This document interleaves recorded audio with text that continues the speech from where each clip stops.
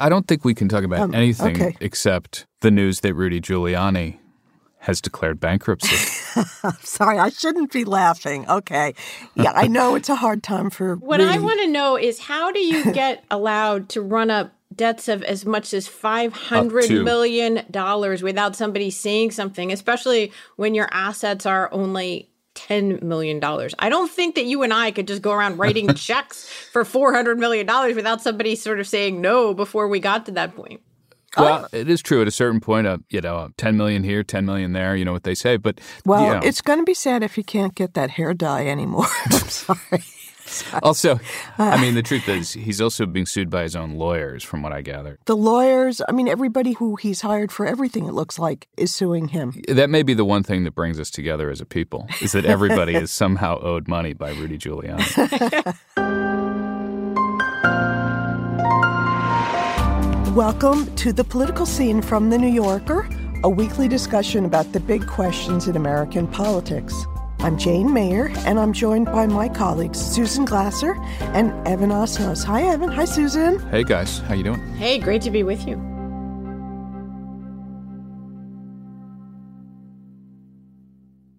For our last episode of 2023, we wanted, as journalists, to offer up a clear, compelling frame to make sense of this past year. A single word to define 2023 in politics. But to be honest, we were talking about this and we actually couldn't agree on just one. As our colleague at The New Yorker, Kyle Chayka, wrote recently, it's kind of paradoxical to try to give a neat, short name to an age of such uncertainty. And really, if we were in the midst of a kind of a new age, like a new dark age or a gilded age, would we actually know it? But hey, we're like in the headline business and we're used to being reductive and simplistic. And so we kept trying and we kept talking and found the debate was kind of illuminating and sort of fun. So we're going to bring you all into our search for a word, an idea, maybe even an animal to define the year in politics. Our first contender was the year of denial. From the very beginning of this year, denial, as in denying reality, ran deep in D.C., particularly as Republicans and Democrats failed to fully confront the stakes and the risks of the election year ahead. So, Susan, one of the clearest examples you saw of denial shaping politics in 2023 was in Biden world. What were you thinking about? Well, I think that, first of all, denial is one of those, excellent words that covers a multitude of political sins, but it might best be used to capture maybe parts of the electorate. I went back and looked at what we were talking about and writing at the end of 2022, and if anything, the story is strikingly similar. Joe Biden, already the oldest president in the country, preparing to announce again.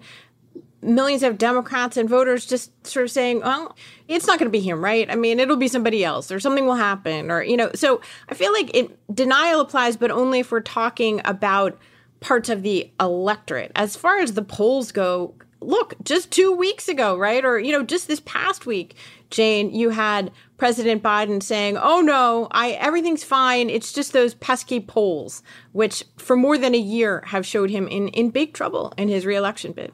So, Evan, what do you think? Denial? Is this the year of denial inside Biden world? Well, I would say there was an early stage denial in this administration. And you remember there was a moment, I really stayed with me, after about a year in office, Biden gave a press conference in which he essentially acknowledged, he said, did anybody really think that an out-of-office politician, meaning Donald Trump, could intimidate an entire conference the way he has? And it was sort of him coming to terms with the fact that he really did not expect. Do you remember the word that he used during the campaign was that there would be an epiphany among Republicans and that they would suddenly, that the fever would break. And I think that for a while that was a durable fiction, this idea that somehow there would be a moment when Trump would cease to be the dominant figure in the Republican Party. And that never happened. But here's where we run up against the limits of this question of whether the Biden world is in denial is that they would make a compelling case. They would say to you, actually, you know what, though?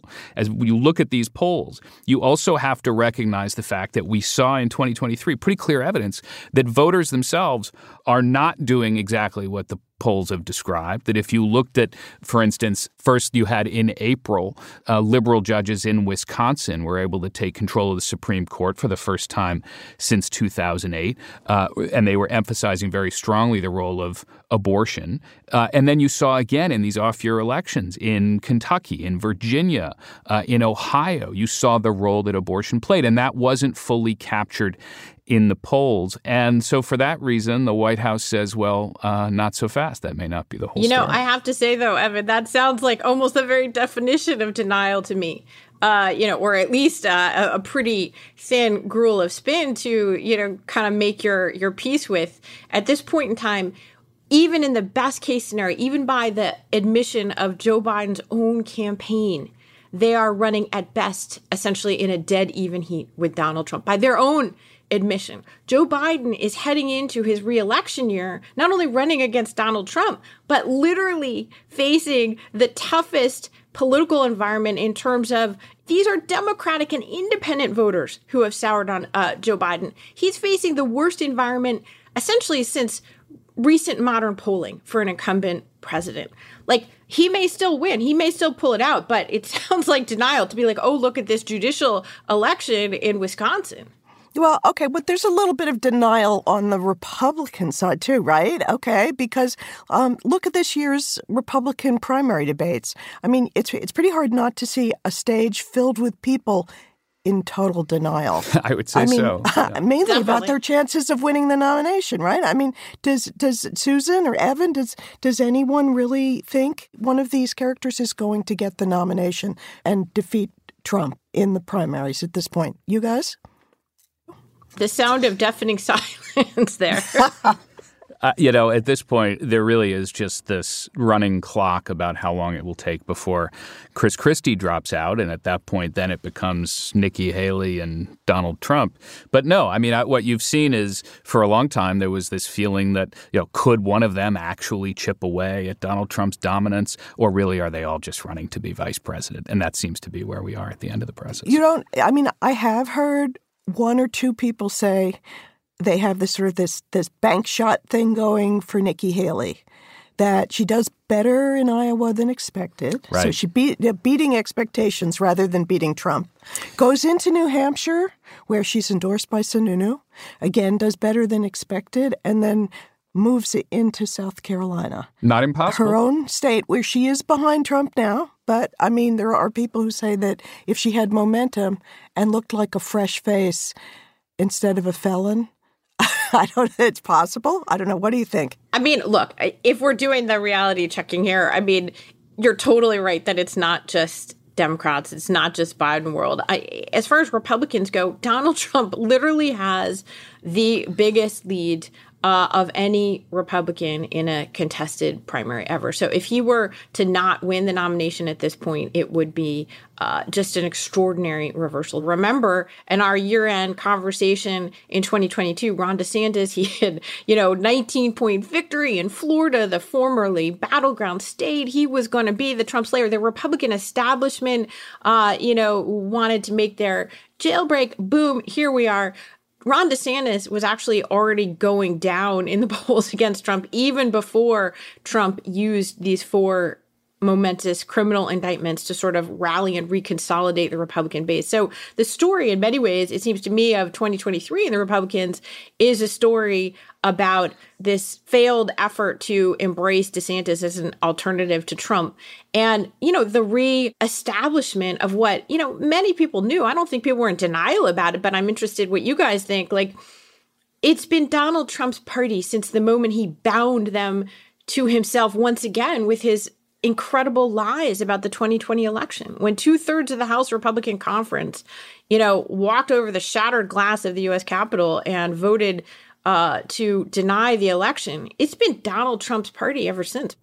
when we were planning this episode earlier in the week, Susan, you thought denial was not the right word here, so I'm not sure. Yeah, what you had a case really that you were making, Susan, that you didn't think. And Evan was saying sleepwalking, that like everybody's sleepwalking, but you were saying actually it's something darker, I think, than denial, right? Right. Well, that is a good point. Sure, sleepwalking, that's an incredibly powerful metaphor. Sleepwalking into World War I, a la Barbara Tuchman, sleepwalking into the end of our democracy. But it seems to me that Republicans, this is my point about that it's really Trump's party, and they knew that. And that, in fact, it is something much darker. If I had to pick, we were talking about this exercise of a word or an animal or whatever, I'm just actually going to go right back to Orange Jesus, which is the incredible metaphor name that Liz Cheney, the Republican apostate, quoted one of her fellow Republican members of Congress as calling Donald Trump back in 2020. I mean, you can't do better. It is the once and future party of the Orange Jesus. The Republican Party is not your father's GOP. It's not your grandfather's GOP. It is the party of Orange Jesus. I mean, that gives no space to Biden at all, though. It basically gives the year to Trump and to Orange Jesus. And so, I think this is sort of where it becomes more than just a tactical or a stylistic choice. This is not about denying the reality of Donald Trump's threat to the United States or about his political strength, but also about acknowledging what has actually happened politically, that they have been able to sign bills despite the fact that you had this complete and total paralysis in Congress. The fact that through hook and crook, Joe Biden and his White House were able to get one past Mitch McConnell by being able to get the Inflation Reduction Act done. I sort of feel like, and this has been an ongoing theme of ours this year, acknowledging that on some level, look, this is not just about 23. Obviously, it's about the whole administration. Yeah? The question is, how much will voters in the end reward this White House for things that are not the first things on our lips? It's obviously people want to talk about inflation. They want to talk about the prices of goods in the grocery store, but they do want to talk about abortion. They do want to talk about the threat to democracy, and that sometimes gets lost. I think that's right, but I feel like there is this element that's almost painful because, we've just been kind of having this conversation for not just 1 year, but for a couple years with Biden. We Washington people, we overestimate, it seems to me, consistently, the impact of policy debates and, our kind of, ideological bona fides when it comes to presidential elections. And, it's not just the year of the Orange Jesus. I take Jane's point on that. I think it is a very decisive year, but the decision, that's another word I would nominate, is a year of decision as opposed to denial. And we don't know how those decisions are going to pan out yet. But Joe Biden made a very consequential decision. He decided at the age of 80 and then 81 to run for re-election. Talk about upping the ante here. Not only is this an election in which he says democracy is on the line, but he's asking Americans to make a bet on a guy who's going to be 86 years old at the end of his next term if he's elected. So that was a big decision. At the beginning of the year, we didn't know what was going to happen in these cases involving Donald Trump. Would he actually become the first former president in American history to become criminally indicted? Well, the prosecutors and grand juries, they made huge and monumental decisions to indict Donald Trump not once, but 4 times. And to me, those are kind of 2 of the biggest decisions I can think of actually in modern politics. So I'm totally down with if I can get you guys to agree that this was a year of decision. Well, I mean, I'm not ready to give up on denial yet. Sorry, go ahead. Okay. I mean, I think it's a really interesting decision you bring up, which is Biden's decision to run. It was, in a way, that's a decision that really didn't get enough attention. I mean, people have lamented it. They've wished he didn't make it.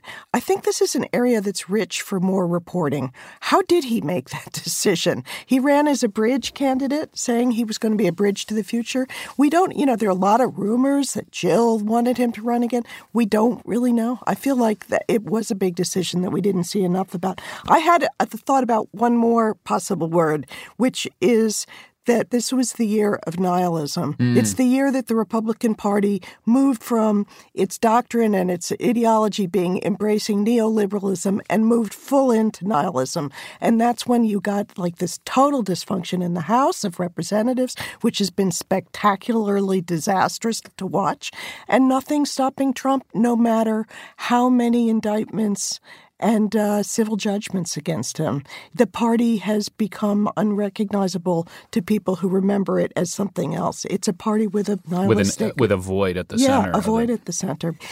All right, let's take a break.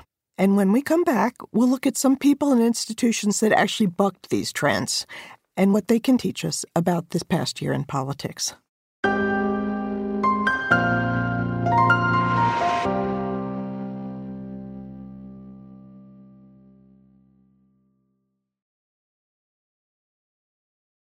Hey, political scene listeners. The Iowa caucuses are just a few weeks away, and that means that we are getting ready for a new phase here, the 2024 election. And we want to hear from all of you. We want to hear your questions about any and all of it. There have been a lot of questions about how the media has covered politics, particularly Trump, in the last couple of years. And I think it'd be really interesting to hear questions from listeners about what they actually want to hear about. So send in your questions. Yeah, fire away. I mean, we want to hear from you. So tell us what we should be talking about in 2024, because your opinion matters. Send us your questions at themail@newyorker.com, and you might hear some answers on the show. Be sure to put the political scene in the subject line. Again, it's themail@newyorker.com. And thank you very much. And now back to the show.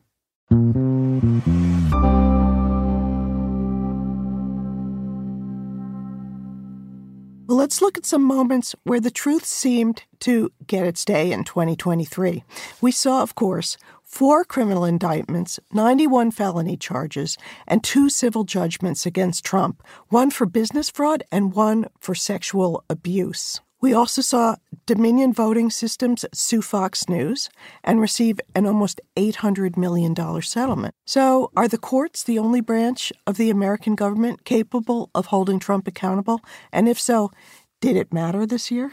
Yeah, I took this actually to be a meaningful point in the chronology, which is that, remember, we had Fox News after the election and around the election just blithely, gleefully trafficking in the lie, the fiction that the election was stolen. And it was as if it was a sort of fantasy land, a legal fantasy land that you could say what you wanted and not have to deal with the consequences. And of course, we discovered that no, in fact, the courts and a jury will, in fact, side against Fox for doing it. And then you see also in the Georgia case, which I find very interesting for this reason, you had Rudy Giuliani and Jenna Ellis and all of these people who just kind of went along with this, in the end, completely wild and indefensible theory that they could say whatever they want and not have to deal with it. That case did not come from nowhere. That was a case that was conceived, strategized, and ultimately pursued by a group of people. It's this organization called Protect Democracy.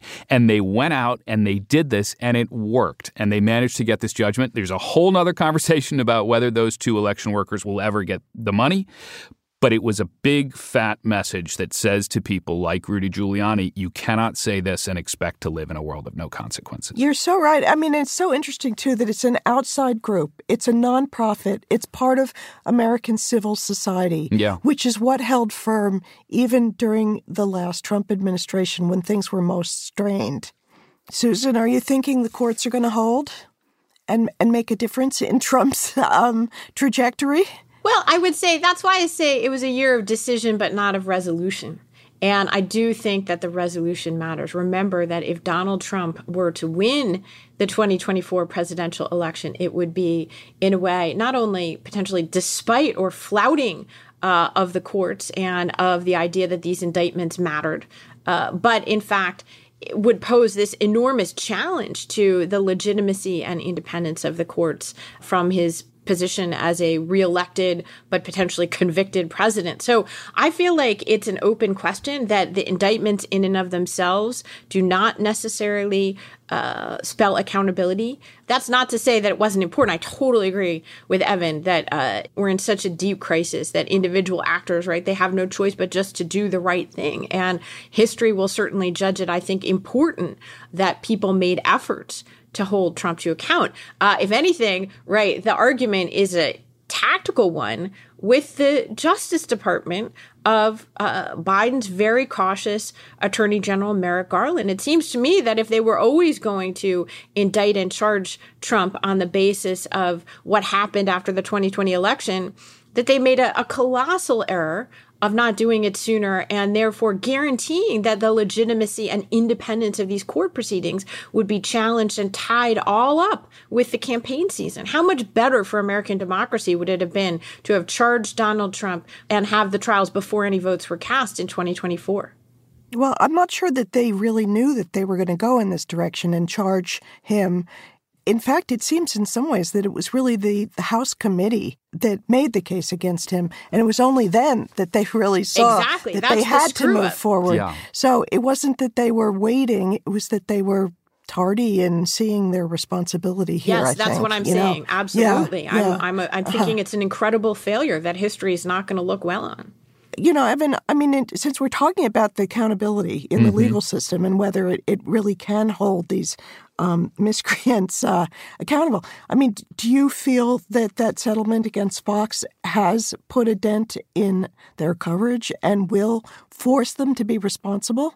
Well, one person you could ask for that question is Tucker Carlson, who lost his job as a result of that settlement. And one could make the case that, because I think this is an important theme here. Obviously, the underlying theme here is, does it matter? You know, this is, is there any point in doing these kinds of things? Or are we all just sort of victims ultimately in this process beyond our control? No, actually, the fact that Tucker Carlson, who had the highest rated show in America and was on cable television and was day in and day out trafficking in some of the most malicious conspiracy theories, the fact that he ultimately was booted off of Fox is a message to people out there that says, actually, you can and you must stand up against these folks when they do it. If you don't do it, if you just say, well, what's the point, then you're giving up. And I'd say that I think for that reason, these are important moments to recognize. Unless, of course, he ends up on the vice presidential ticket along with Trump, which I just saw a poll of conservative students being asked. He was among the choices that they were supposed to pick. Well, another big story this past year, of course, has been the fight over reproductive rights. And after the Supreme Court overturned Roe v. Wade last year, support for reproductive rights drove voters in elections across the country. It doesn't seem like denial quite describes how voters have handled that particular issue, does it, in 2023? Is there a better word? Yeah, I actually think, what they're doing is they're cutting through the membrane that the press in some cases represents. We like to generate a narrative that says that actually maybe these issues are not as important. And ultimately what you see is that people do get out and vote when they care about an issue as important as this one. Well, I think the important thing to note about these elections in which reproductive rights for women have figured is that it's where they're specifically on the ballot. And it's not in the kind of personality dominant campaigns for president or, senator. It's in, a place like Kansas where there's a very specific question of what's going to happen to women. It's in a place like Ohio. These are red states. I think it's a reminder that there's so much more that unites Americans than we tend to remember in a day in, day out basis, right? There's a basis for governing from the center that our politicians don't do. How much that translates into individual elections, like the presidential election that we're talking about, that's not clear at all. But I think it's to me, it is one of those like head snapping reminders that, kind of civil war is not inevitable. Division is not inevitable. Look at gun rights versus the idea that Americans would support some kind of limitations on guns. This huge percentage of Americans, like over 90%, support more gun controls than we've had in this country. And the same thing turned out to be true in many red states when it came to reproductive rights. So I think it's a powerful thing, but I'm not sure it's enough to, cut the chokehold, frankly, that extreme candidates have on, in particular, the Republican Party in America today. Doesn't seem to be any evidence that, Kansas or Ohio are going to start electing much more non-Trumpist, non-MAGA politicians because they've voted this way in specific referenda. But there is certainly a play being made by the Democratic Party to put this issue through referenda on states, in particularly, of course, in battleground states, to the extent that they can, in order to bring out voters, because it is something that really does galvanize voters. And you have to step back and think of the irony here, which is that there's been a 40-year campaign to take over the Supreme Court by the conservative legal movement, largely to overturn Roe v. Wade. And when they got what they wanted, they triggered an immediate backlash that is so much more than they bargained for when they caught the tiger by the tail. Yeah, that's actually, I think you've identified, Jane, like a critical theme from this year, too, because this was a year in which you saw these fringe elements seize control of powerful institutions. Look what happened in Congress, where you had this little tiny piece of the Republican conference hold the whole body in paralysis while they couldn't elect a speaker. But ultimately, and one of the things we'll have to discover is, do voters punish them for it? And do people ultimately care? What we know now is that voters certainly cared when it came to this issue. And they've certainly punished the Supreme Court in terms of its, public support for the legitimacy of the court. You can see it in the polls. It's reached all-time lows. So, well, nice pivot there, Evan, to the I don't even know what to call it, the the incredible circus spectacle of the House of Representatives this year, because I think it's an amazing example of, there's a phrase, state capture, institution capture by the most kind of nihilistic, radical minority there could possibly be. I'm determined to use every word that we have had in this conversation. But Jane, if you want to still make the argument for your nihilism, you can do worse than what happened in the House of Representatives this year. Let's talk about this in terms of how 2023 will be remembered. First time in American history that a Speaker of the House has been deposed, right? Never happened before. It was the first time since the middle of the 19th century and the pre-Civil War era, when it took so many ballots to get a speaker elected in the first place. And of course, Kevin McCarthy, didn't survive very long. I personally nominate the literally unknown extremist new Speaker of the House of Representatives, Mike Johnson, to be the person who most exemplifies the state of our politics this year. Oh, my God. If you think about denial, okay, let's just go back to that word for one sec. In psychological theory, is the first stage of the grieving process.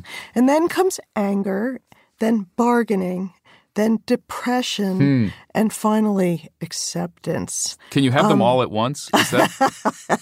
I just wonder, are we in the first stage of the grieving process? And if so, what are we grieving? And do we have to accept where this is going?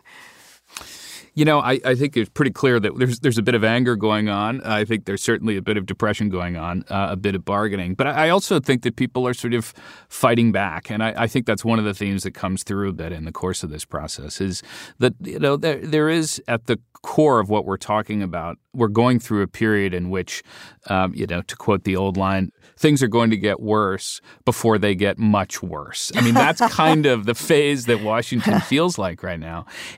But I think on some level, as we've learned over the last 6 or 7 years, sometimes really to our horror, that voters have a way of surprising Washington. And we saw that on the downside when it came to Donald Trump being elected. But there are also ways in which people can assert the fact that they are not going to be driven out of the process just by the antics of what happens in D.C.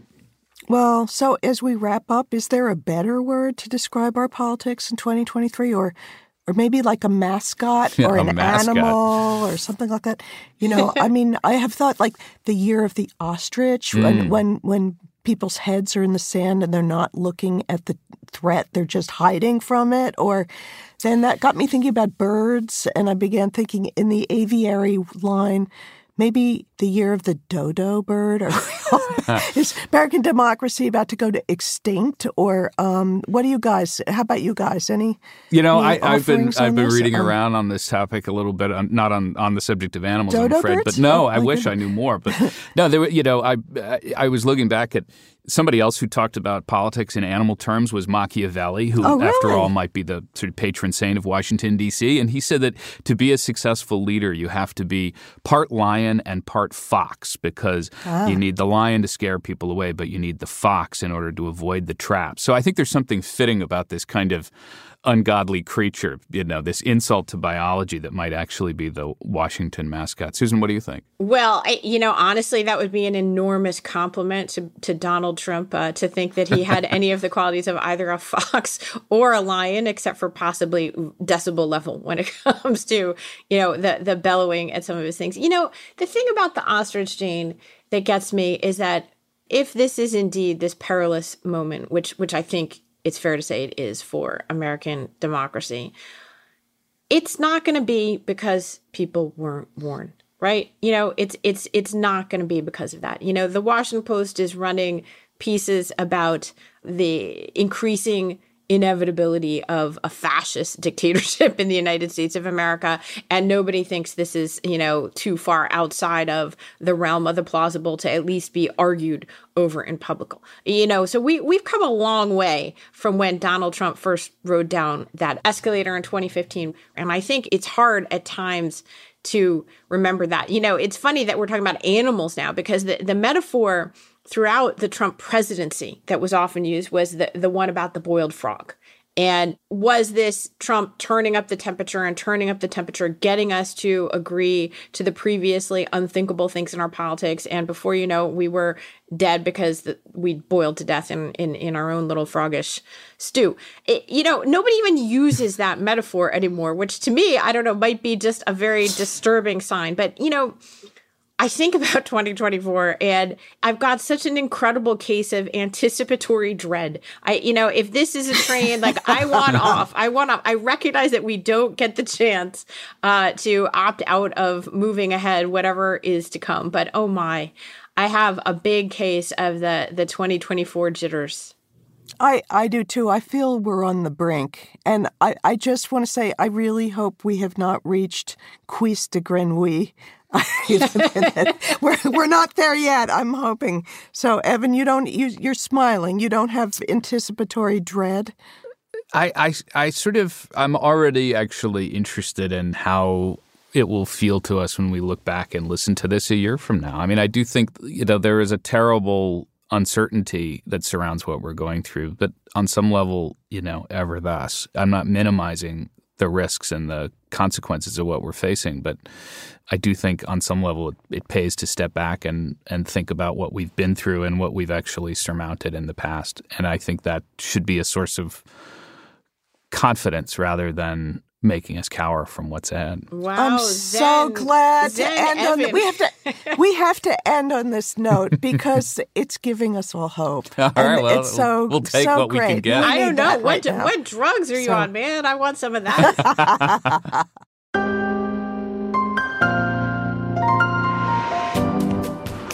This has been The Political Scene from The New Yorker. I'm Jane Mayer. We had production assistance today from Alex D'Elia and Dan Richards, with editing by Gianna Palmer. Stephen Valentino is our executive producer, and our theme music is by Allison Leighton Brown. We're taking next week off, but we'll be back in 2 weeks, and thanks for listening.